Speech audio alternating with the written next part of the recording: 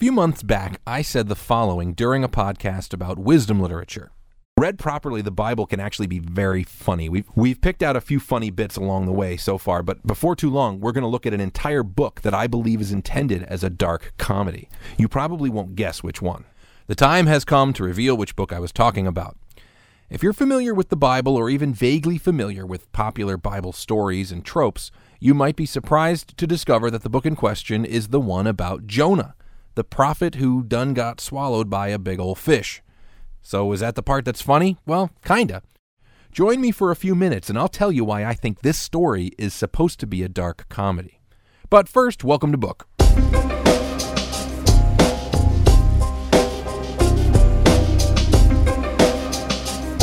This is Book, a Bible podcast for everybody, and I am Josh Way. We've made great strides in our walk through the Hebrew Bible. In fact, all that remains are a handful of short prophetic books and a few tales from the Babylonian and Persian exiles. Jonah is one of the so-called minor prophets. It's not that he doesn't matter, but that his book is small and has been collected with several other short works which span Israel's later history, from the time of the kings up to and throughout the dispersal, the exile. With Jonah, we have very little data regarding authorship, historicity, or time frame. The Book of Kings indicates that a prophet named Jonah operated during the reign of Jeroboam II in the 8th century, which would place the events of this story in proximity to the Assyrian conquest of Israel in the north. But the actual writing of the text could have been as late as the 3rd century after the return of Judah from exile. This is most likely a tale told and retold throughout centuries that found a particular written format at a particular historical moment. We'll see a little later on why the historical backdrop is crucial to interpreting the story of Jonah. Jonah is a short and very stylized story, told with many puns and a thick coating of that aforementioned dark humor. In modern Bibles, it's divided into 4 chapters, and the story does break nicely down into 4 parts. Not unlike Job, Jonah is a book that contemporary Christians have read in a very specific way, but which really warrants a fresh look. If you've learned about Jonah in a church, this is probably what you heard. Jonah was a reluctant missionary. God told him to preach repentance to a city called Nineveh, and he refused to go. So God made a whale swallow Jonah and take him to Nineveh, where he delivered God's message, and the people repented of their sins and were saved. The lesson is, when God calls you to be a missionary, you might resist, but you can't run away from God. Well, okay, not half bad. The story really does provide all of those beats, but there's something glaring about this reading, something wrong that should be obvious. Did you figure it out yet? How about this? This isn't a story about the church. This is a story about ancient Israel. There weren't any missionaries. The modern Christian category of missionary may nicely retrofit onto this story, but it's an anachronistic reading that misses the central tension of the thing. Ancient Jews, like modern Jews, didn't export their religion to other lands and peoples. They weren't on a mission to save other people for their God. In fact, they were usually asking God to save them from their neighbors. So what we have in Jonah is a bizarre story about Israel's God asking a prophet to offer a message of hope to the bad guys. But we're getting ahead of ourselves. Here's how the story opens in chapter 1. Now the word of Yahweh came to Jonah ben Amittai, saying, "Get up, go to Nineveh, that great city, and cry out against it, for their evil has come to my attention." But Jonah rose to flee to Tarshish away from the presence of Yahweh. He went down to Joppa and found a ship going to Tarshish. So he paid the fare and went down into it to go with them to Tarshish away from the presence of Yahweh. Note right off the bat here that we don't have any in the year of or during the reign of, nor do we have any biographical info about Jonah. The story simply begins. Now that doesn't mean for certain that the book isn't meant to be historical, but it does mean that it's beside the point. The events and themes of the story are what's important, not whether it happened or not. Now, I'm not saying that's the case with every Bible text. We have to pay attention to the literary cues. The prophet gets his orders from God, and they're kind of crazy. Go to Nineveh, an Assyrian city in the heart of enemy territory, and call them out for their wickedness. Now, this doesn't strike Christians as odd at all because of their mindset of taking the gospel to the world. But in national Israel, this is the most unexpected thing ever. Sure, prophets often ranted against enemy nations, but that was always for the benefit of Israel's kings and citizens. What purpose could God possibly have in sending one of Israel's prophets to the bad guy's door? And so we sympathize with Jonah to a certain degree, and we understand why he hops a boat to Tarshish, a city far away across the Mediterranean Sea, about as far away as an ancient Israelite could imagine going. This, by the way, is already supposed to be funny. Yahweh gives Jonah an undesirable task, so he hops a ship thinking he can just move out of God's jurisdiction. This is the thematic undercurrent of the whole book, not unlike Ezekiel's throne vision. Is Israel's God still God outside the borders of the land? The literature insists that he is. Back to the story, continuing in verse 4. But Yahweh hurled a great wind upon the sea, and there was a mighty tempest on the sea, so that the ship was in danger of breaking up. The sailors were afraid, and each cried out to his own God. They hurled the ship's cargo into the sea to make it lighter for them. But Jonah had gone down into the hold of the ship, where he laid down and fell asleep. The captain came and cried, "How can you sleep so soundly? Get up, call out to your God. Maybe the God will regard us, and we won't die." A storm threatens to destroy the boat, and the pagan sailors are terrified. They call out to their various gods while Jonah takes a nap in the cabin. Then the sailors cast lots to determine whose god is responsible, and the lot falls to Jonah. Jonah identifies himself to them as a Hebrew, a worshiper of Yahweh who, quote, made the sea and the dry land, and he tells them why he's fleeing from Israel. The sailors are alarmed, and so, at Jonah's suggestion, they hurl him overboard, and the storm subsides. The pagan mariners rejoice and make offerings to Israel's God. The first scene ends with a loud and rather familiar message. The righteousness of pagan enemies is once again greater than that of an Israelite protagonist. This theme will only get louder as the story continues. Now, you probably know what happens next. A whale, or rather, according to the text, a great fish, swallows Jonah. And since modern readings of Jonah have tended to be serious and heavy-handed, the episode with the fish has been regarded with the same severity and defended as one of history's great miracles. I think this really misses the point of a text that is clearly designed to be over the top and funny. There's also a pun that we miss in English. The Semitic word for fish is nun, and a reasonable translation of the name Nineveh, or Nun-Neve, is the fish place.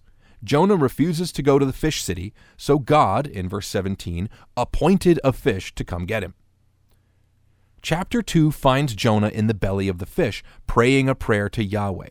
Now, this prayer is highly regarded today by Christians for its lofty words and pious confession, but I'm going to suggest that it's actually supposed to be a parody of religious gobbledygook and a hilarious indictment of Jonah's arrogance and xenophobia. All you have to do is read the prayer in context and allow the final verse of the chapter to be the punchline of the joke. Let's start in verse 7. When my life was fainting away, I remembered Yahweh, and my prayer came to you into your holy temple. Those who pay regard to vain idols forsake their hope of steadfast love, but I, with the voice of thanksgiving, will sacrifice to you. What I have vowed I will pay. Salvation belongs to Yahweh. And Yahweh commanded the fish, and it vomited Jonah out onto dry land. Now tell me that's not supposed to be funny. Jonah goes on and on about how religious he is, how he has access to God in his temple, how vain and pointless the worship of the pagans is. The fish can't take anymore, so it vomits Jonah out onto the shore. Now, I might be wrong, but I think that's the funniest joke in the Bible. So Jonah, defeated and still reluctant, heads off to Nineveh. And here's what happens, chapter 3, verse 4. Jonah went immediately into the city, a day's journey, and he cried out, "In 40 days Nineveh will be overthrown." And the people of Nineveh believed God. They called for a fast and put on sackcloth, every last one of them. Fasting and wearing sackcloth and sitting in ashes were common ancient customs associated with mourning and loss. The king of Nineveh decrees that everyone, men, women, children, even animals, participate in a citywide fast to indicate their repentance. God notices the display and relents from his plan to overthrow the city. Disaster averted. Point made. Happy ending. And yet, the book doesn't end here. There's one more chapter. In chapter 4, Jonah throws a little hissy fit. Verse 1. But this displeased Jonah greatly, and he was angry. He prayed to Yahweh and said, "Oh, Yahweh, isn't this exactly what I said when I was still in my own country? This is why I made haste to flee to Tarshish, because I knew that you are a gracious God and merciful, slow to anger, abounding in steadfast love, and relenting from disaster. And so, O Yahweh, go ahead and take my life from me, for I would rather die than live." Instead of leaping for joy at the amazing thing he just witnessed, Jonah is angry. "I knew you were going to pull something like this, God." It's really quite remarkable. If we insist on reading him as the original missionary, we have to wonder why he's such a bigoted jackass. If, however, we read the book as a satire on Israel's xenophobic, holier-than-thou view of itself over against its pagan neighbors, then the story opens up for us. The final scene of the book is rather quiet and mundane compared with the rest of the story. Jonah goes outside the city and sits in the hot sun to pout. God appoints, there's that word again, a plant to grow and shade him, which pleases Jonah. God then appoints a worm to eat the plant, which displeases the prophet. The book closes as God puts these questions to Jonah.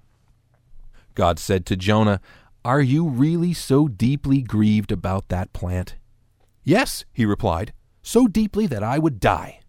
And Yahweh said, "You pity that plant for which you did not labor, and which you did not grow, and which appeared overnight and perished overnight.